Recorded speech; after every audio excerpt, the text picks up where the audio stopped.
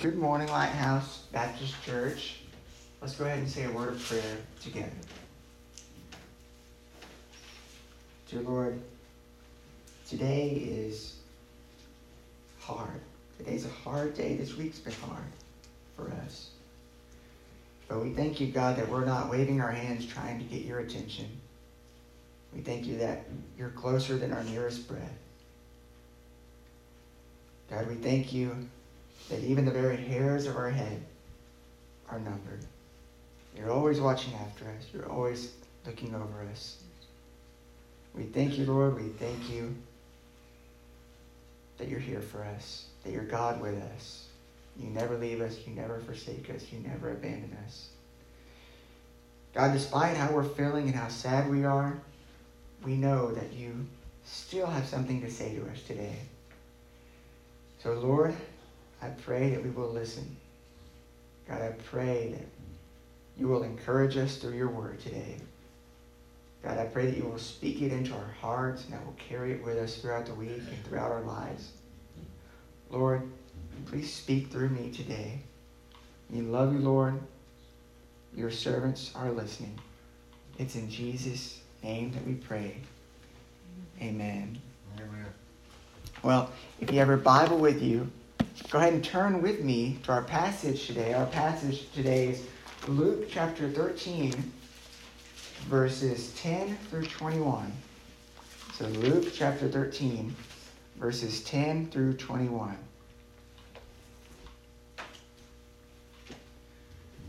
So it says, on a Sabbath, Jesus was teaching in one of the synagogues, and a woman was there who had been crippled by a spirit for 18 years.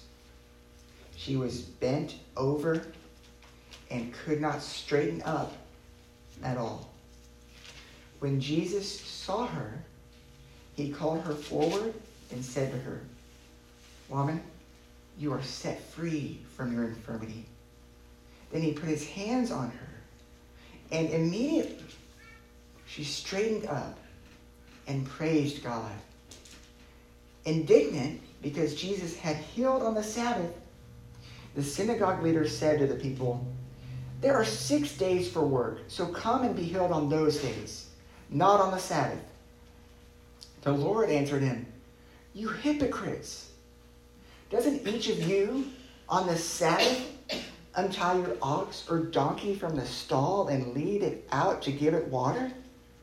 Then should not this woman, a daughter of Abraham, whom Satan has kept bound for 18 long years, be set free on the Sabbath day from what bound her?" When he said this, all his opponents were humiliated, but the people were delighted with all the wonderful things he was doing. Then Jesus asked, "What is the kingdom of God like? What shall I compare it to? It is like a mustard seed, which a man took and planted in his garden. It grew and became a tree, and the birds perched in its branches." Again, he asked, "What shall I compare the kingdom of God to? It is like yeast that a woman took and mixed into about 60 pounds of flour until it worked all through the dough." Well, as I mentioned last week, we're currently in a series called Asking for a Friend. Now, we all have questions, and we all have questions that we're kind of embarrassed to ask. And so that's where the idea of asking for a friend comes from. My friend was wondering, you say what you were actually wondering. Now, of course, we should not be embarrassed to ask these questions because guess what? We're all asking these questions. Whether you realize it or not, every single one of us has these questions.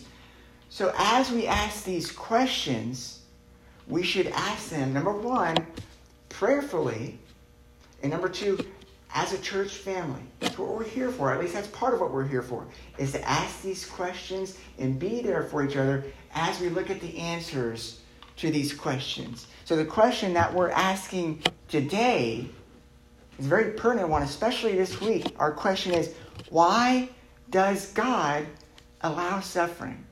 Why does God allow suffering? Well, I remember gosh, it doesn't really feel like it was 6 years ago, but in 2015, I remember seeing that there was this kind of controversial interview that Stephen Fry gave. Now, I'm kind of assuming most of y'all don't know who Stephen Fry is. Now, if you lived in England, you probably would know who he is, because over there, he's a comedian, and he's an actor, so he's pretty much a celebrity over there. And one other thing you should know about Stephen Fry is that he's an atheist, and he's very, I guess you can use the word outspoken about his atheism, and very vocal about it. And so when he gave this interview back in 2015, it got a lot of attention, because when the interview started, the person doing the interview asked Stephen Fry, he said, suppose it's all true, and you walk up to the pearly gates, and you are confronted by God. What would Stephen Fry say to him, her, or it? And Stephen Fry, he responded this way. He said, I will basically say, bone cancer in children? What's that about? How dare you? How dare you create a world where there is such misery that is not our fault? It's not right. It is utterly, utterly evil. Why should I respect a capricious, mean-minded, stupid God who creates a world that is so full of injustice and pain? That's what I'd say.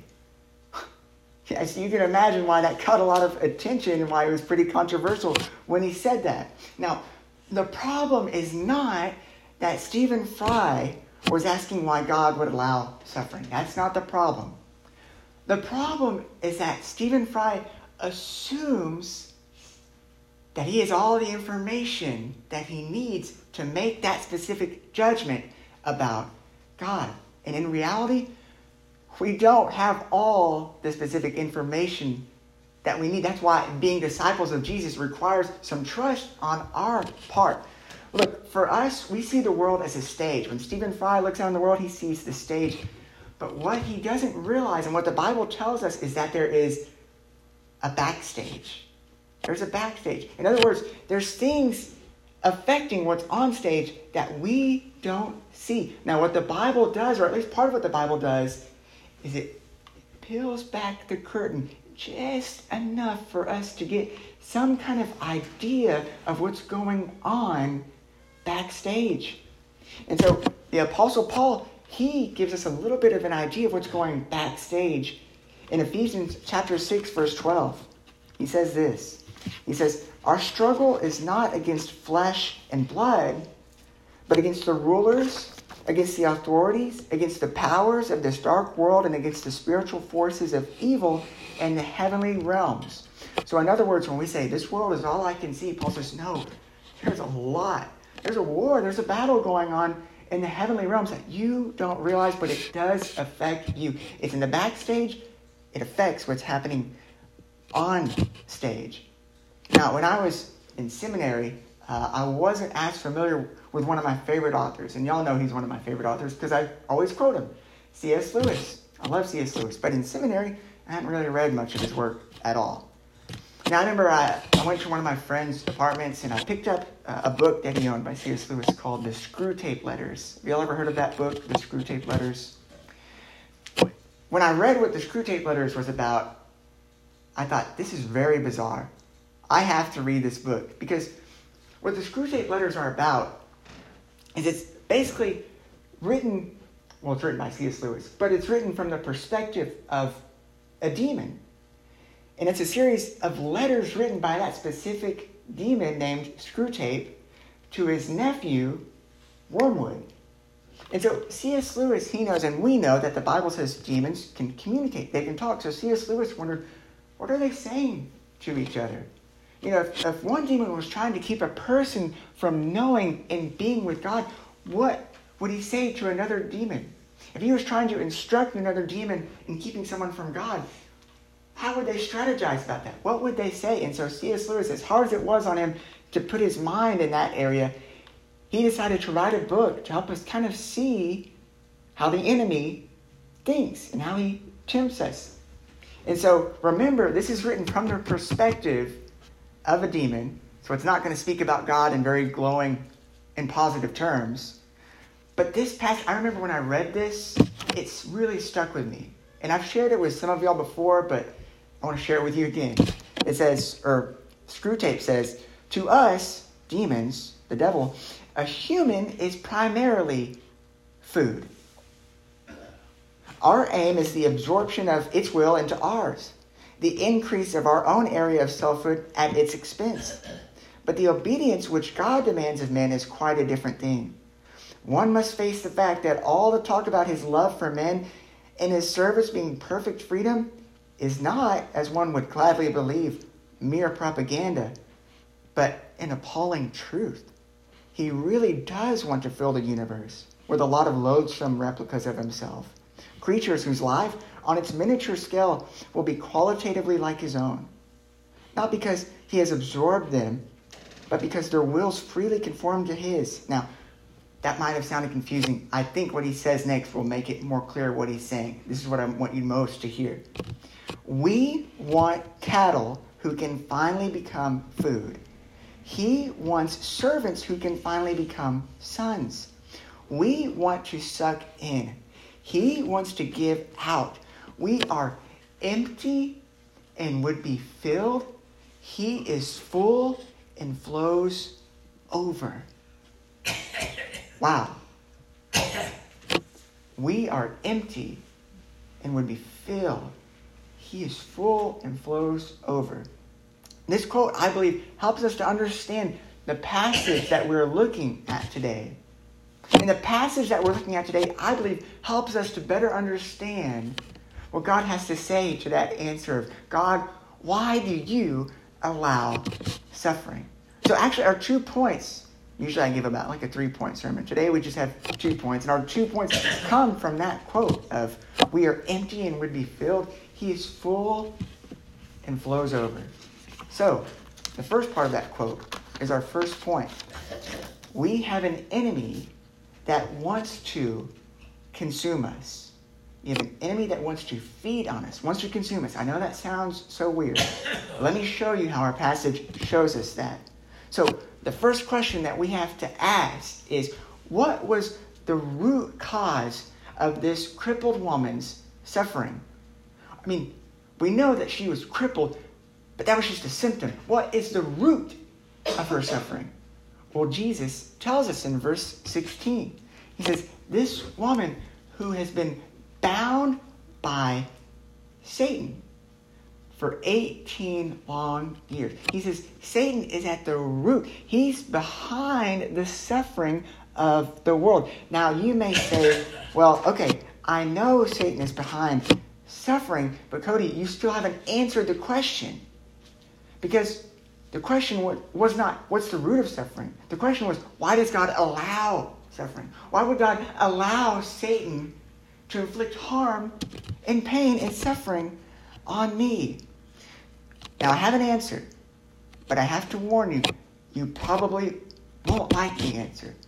But we have to be honest about the answer that the Bible gives if we're going to really address the problem at hand.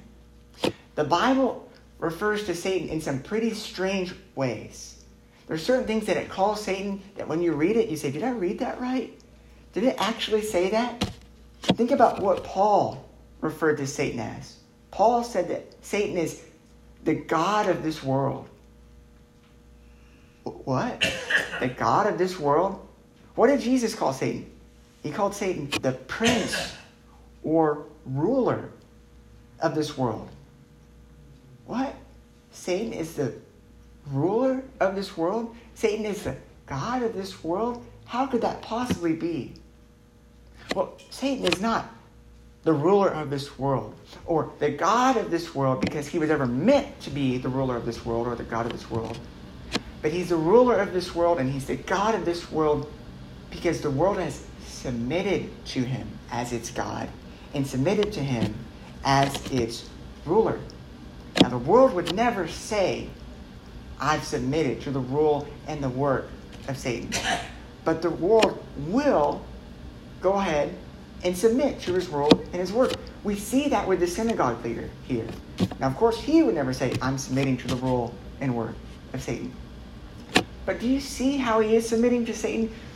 On the Sabbath, when people are not supposed to work, But the Pharisees and the religious leaders, Pharisees would have likely been the synagogue leaders, have added all these extra rules that help them, that bring attention to them, but of course they're not willing to carry them out themselves. And so he essentially says on the Sabbath, God's work should not be done. This woman should not be healed. But he's totally fine with Satan's work being done on that day. He's totally fine with this woman being confined and bound to her infirmity. And Jesus said, if you really actually believed that this was about God's rule, if this was actually really about the Sabbath, then you would not be leading your ox or your donkey out to get water. But as it is, you're fine with breaking your rules as long as it benefits you, not as long as it benefits someone else, which means what? He's being selfish. By resisting God's rule and God's word, he's submitting to Satan's rule and Satan's work. And throughout the Bible, we see that suffering is really our fault. Suffering is really our fault. Why? Because we have submitted ourselves to someone who wants to hurt us. We've submitted ourselves to someone who wants to hurt us, and God has allowed us to do so. He's respected our decision and said, okay, I'm about to read you a pretty long passage, so buckle up. I know this is going to be long, but you really need to pay attention to this. And I really tried to edit it and make it shorter, but you're going to see later why I couldn't edit it. I have to present you the whole passage. It's Romans chapter 1, verse 18 through 21. And in this passage, Paul shows us why we are in the condition that we are in. So he says, the wrath of God is being revealed from heaven against all the godlessness and wickedness of people who suppress the truth by their wickedness, since what may be known about God is plain to them, because God has made it plain to them. For since the creation of the world, God's invisible qualities, his eternal power and divine nature have been clearly seen, being understood from what has been made, so that people are without excuse. So he's saying people are wicked, but people know that God calls them to a different standard. So they're without excuse. And he says, for although they knew God, they neither glorified him as God, nor gave thanks to him. But their thinking became futile, and their foolish hearts were darkened. Although they claimed to be wise, they became fools and exchanged the glory of the immortal God for images made to look like a mortal human being, in birds and animals and reptiles.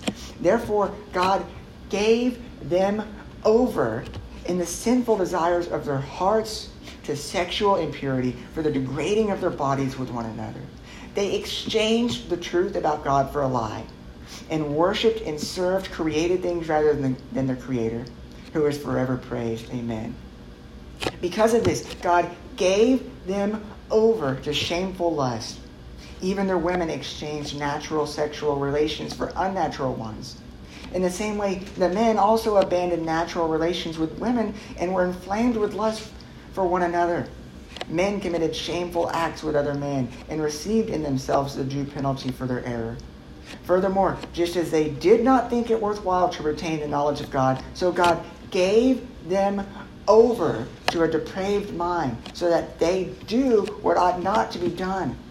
They have become filled with every kind of wickedness, evil, greed, and depravity. They are full of envy, murder, strife, deceit, and malice. They are gossips, slanderers, God-haters, insolent, arrogant, and boastful. They invent ways of doing evil. They disobey their parents. They have no understanding, no fidelity, no love, no mercy. Although they know God's righteous decree that those who do such things deserve death, they not only continue to do these very things, but also approve of those who practice them.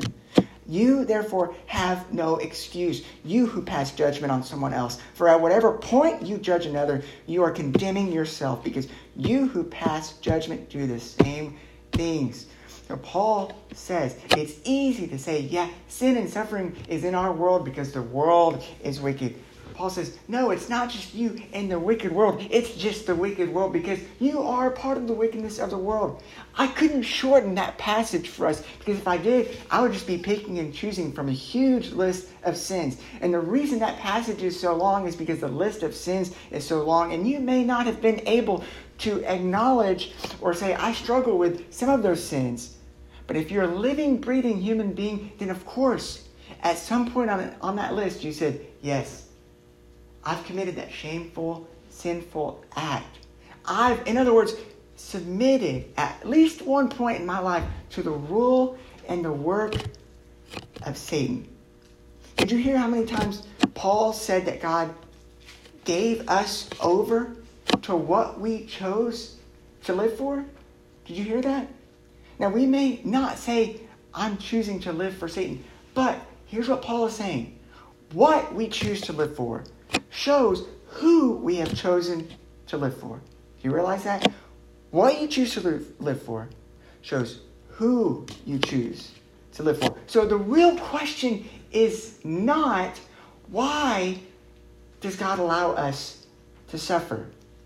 The real question is, why have we given ourselves over to the one who wants us to suffer and expected to not suffer?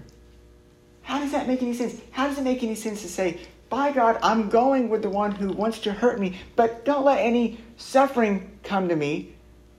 That doesn't make any sense. And that is what we do. Now, please don't misunderstand me, because I know at this point it's very easy to misunderstand what I'm trying to say. I'm not saying that every time you suffer, it's because of a personal sin of yours. I'm not saying that. That's not true. Now, that is something that was assumed a lot of times in the Bible, right? In the book of Job, which we talked about earlier. Remember, Job's friend said, you're suffering. You must have done something wrong. When the disciples and Jesus passed by a blind man, the disciples said, Jesus, what did this man or his parents do that he was born blind? They assume because he's suffering, he must have sinned to deserve it. Now, certainly, there are times when you do suffer from your sin because sin has consequences, of course. But think about this. Jesus suffered more than any of us, and he never sinned. Well, I'm not trying to say just because you're suffering, it means that you sin. What I'm trying to say is that if you live in a world infested with and full of sin, how could you expect to never be affected by it? How could you expect to never suffer? And how could you expect to never live in a world full of sin if you have submitted to the rule and the work of the one who most wants to harm you, who wants to feed on you, who is empty and would be filled with you? Because sin is in this world, the world is not the way it should be. It's not. Because sin is in the world. We are, like this crippled woman, bound up, tied up by Satan. So the question is, who can help us? Who can help us? Well, the answer is the one who helped the crippled woman. And who was that? Jesus. That's the one that can help us. Which leads us to our second point. We have a God who wants to feed us. Yes, we do have an enemy who wants to consume us, but our passage also shows us that we have a God who wants to feed us. So I said that Jesus wants to help us. So how does Jesus help us? Well, how did he help the crippled woman? He untied her. In verse 15 through 16, let's look at that again.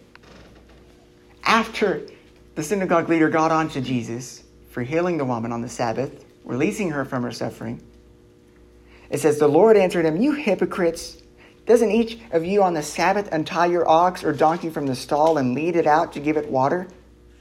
Then should not this woman, a daughter of Abraham, whom Satan has kept bound for 18 long years, be set free on the Sabbath day from what bound her? Now, you see the comparison that Jesus has just made? He's compared what he's doing for this crippled woman and his people to what these people are doing for their ox and for their donkeys. How is he comparing them? Okay, let's look at this. He says, you on the Sabbath untie your ox and your donkey from the stall. I, just now on the Sabbath, untied this woman who was bound by Satan. And you lead your ox and your donkey out to feed them and fill them up. And I untie my people, not just to untie them, but to lead them out to feed them. In other words, you release your animals not just to release them, but to fill them up. And I came not just to release my people, not just to heal them physically, but to lead them spiritually to me. Not just to water, but to living water. Why does Jesus untie us? To feed us, to fill us up, to give us what we need. Whereas the enemy wants to take from us, God wants to give to us. He loves to feed his people. And we see it constantly throughout the Bible. And we literally see it in John chapter 6, verse 5 through 13. It says, when Jesus looked up and saw a great crowd coming toward him, he said to Philip, where shall we buy bread for these people to eat?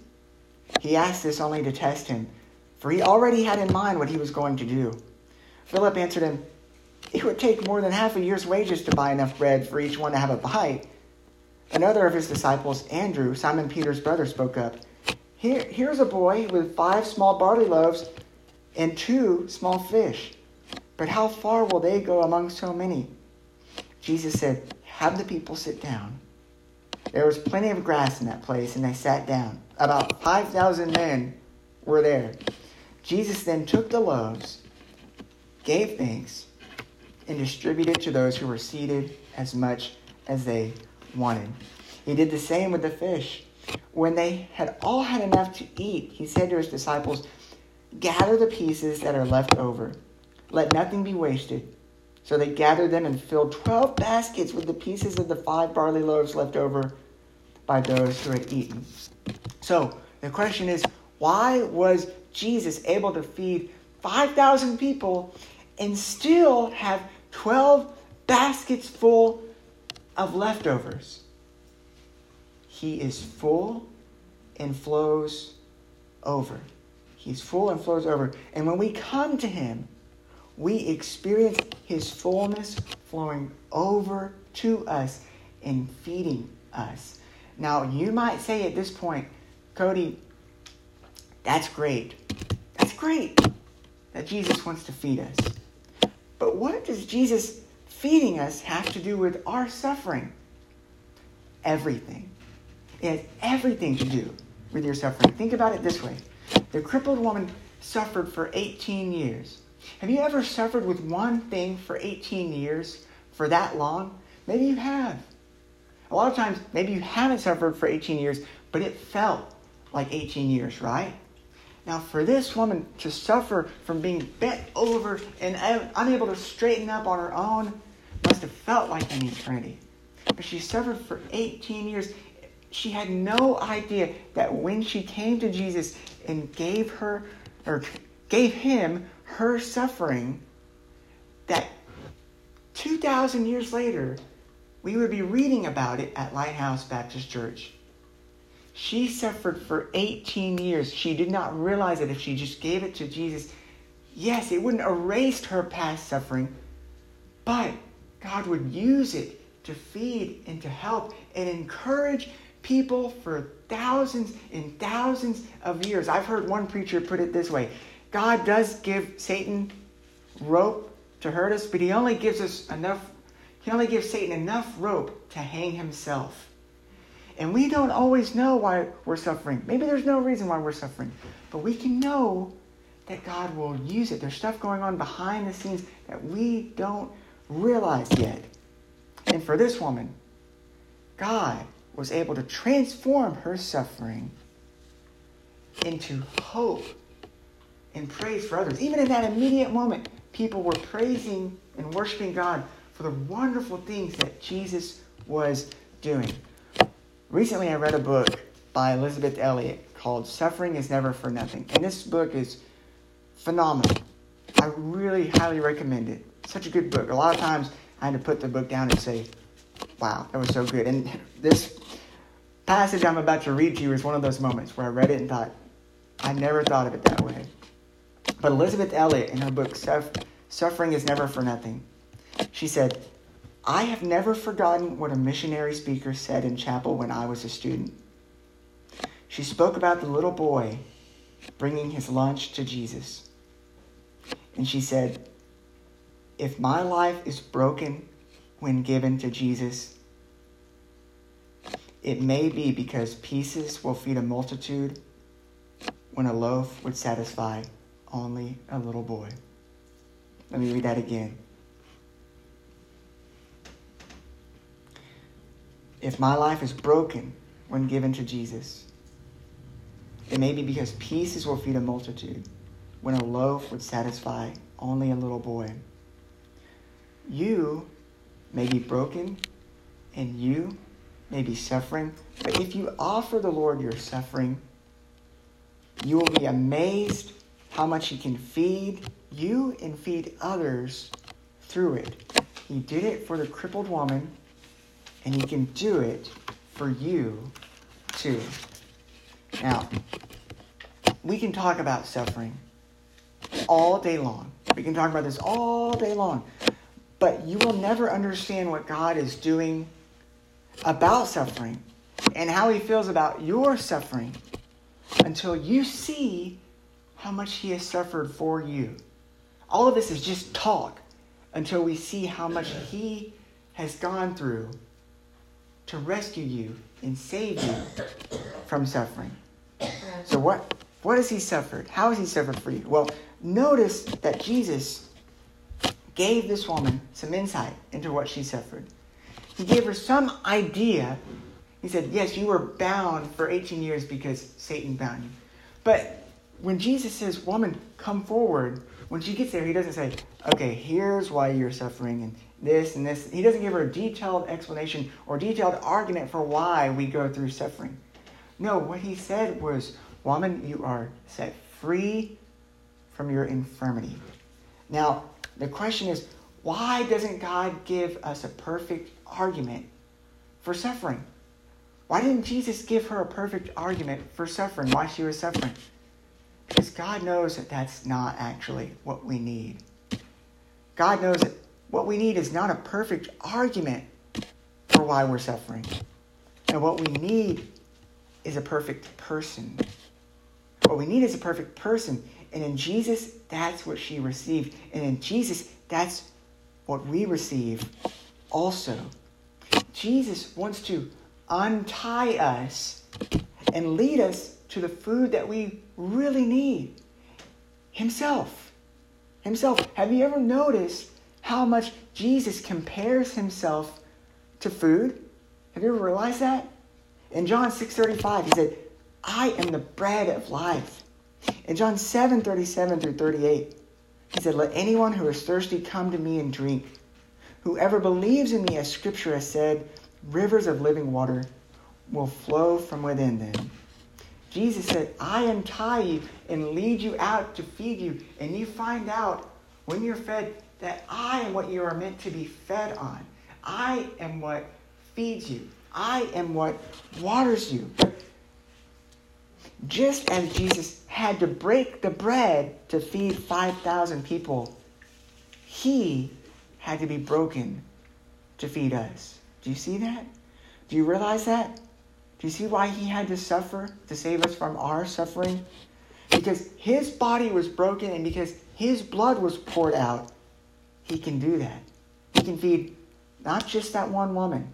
He can feed all of us. What I'm trying to say is that God is full, but the only way He could fill you up was to empty Himself. And on the cross, Jesus didn't just untie you. He led you out to give you the water and the food that you need. But you might say, okay, if Jesus came to give me what I need and I have Him, I have what I need, why am I still suffering? Why? Why am I still going through that? Well, Let's look at what Jesus said before he left the synagogue. Before Jesus left the synagogue, he told two parables in verses 18 through 21. It says, "Then Jesus asked, 'What is the kingdom of God like? What shall I compare it to? It is like a mustard seed, which a man took and planted in his garden. It grew and became a tree, and the birds perched in its branches.' Again, he asked, 'What shall I compare the kingdom of God to? It is like yeast that a woman took and mixed into about 60 pounds of flour until it worked all through the dough.'" What is Jesus saying with these two parables?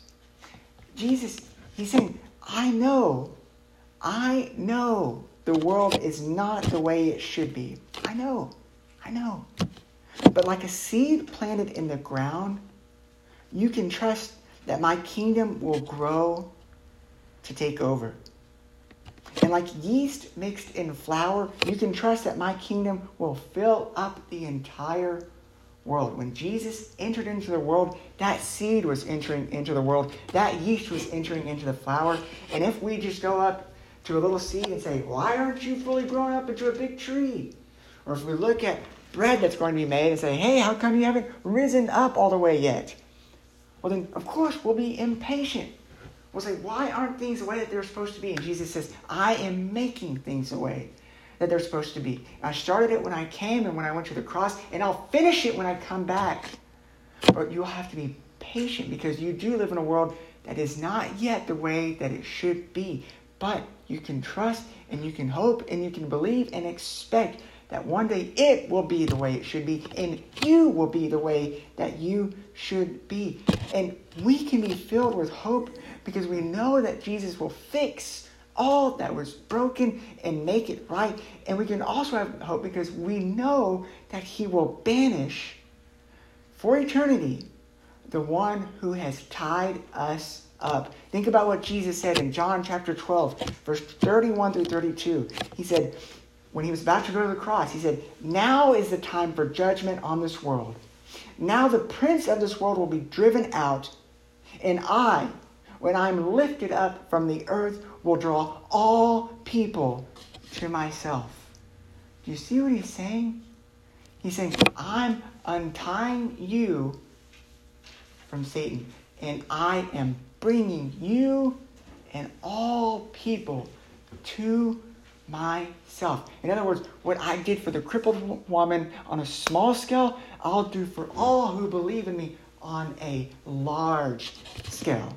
And when you believe this, when you trust in this, you'll still suffer, you'll still hurt, you'll still cry, you'll still experience pain. As long as you live in this world, that's going to be true. But when you believe that the enemy will be banished, and when you believe that the kingdom of God will grow and fill the earth and fill you, then and only then can you say along with the Apostle Paul what he said in Romans chapter 8, verse 18, when he said, "I consider that our present sufferings are not even worth comparing to the glory that will be revealed in us."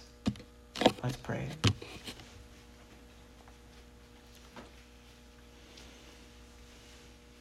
Lord, we are hurting and broken people.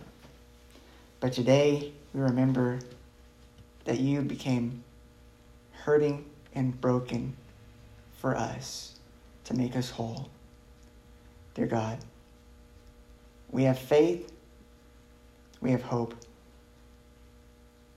But God, who hopes for what they already had? God, we hope because we don't have it yet. But we know that one day we will have it. In other words, God, we will have a fixed world. We will have fixed bodies. There will be no more weeping, no more mourning, no more crying, no more pain, no more need for the sun or the moon to lighten the day or the night, because you will be our light and you'll be with us, God. And we're excited about that. We trust that. We believe that. That's what gets us through all of our suffering, God. We don't need a perfect argument for why we're suffering. We need a perfect person to be with us in our suffering. And in Jesus, you gave us that perfect person. You're God with us, and you always will be God. So like the boy bringing you As loaves, we bring you our pain, our suffering, our hurt, and we know that you will do things with it that we can never imagine doing on our own. God, we give them to you. That's all we can do is just give them to you. We love you, Lord. We thank you so much that you set us free from our infirmity. We thank you that the woman straightening up and praising God, that is what you began in us, and that is the work that you will finish in us. We love you, Lord. We thank you so much that you're the God of peace, the God of hope, the God of love, the God of joy, the God of healing, the God who feeds us. And you feed us not just with food, not just with water, but with yourself, with life. And that's why we can have life and life to the fullest. We love you, Lord. We thank you so, so much. No matter what happens, we thank you. And it's in Jesus' precious name that we pray. Amen.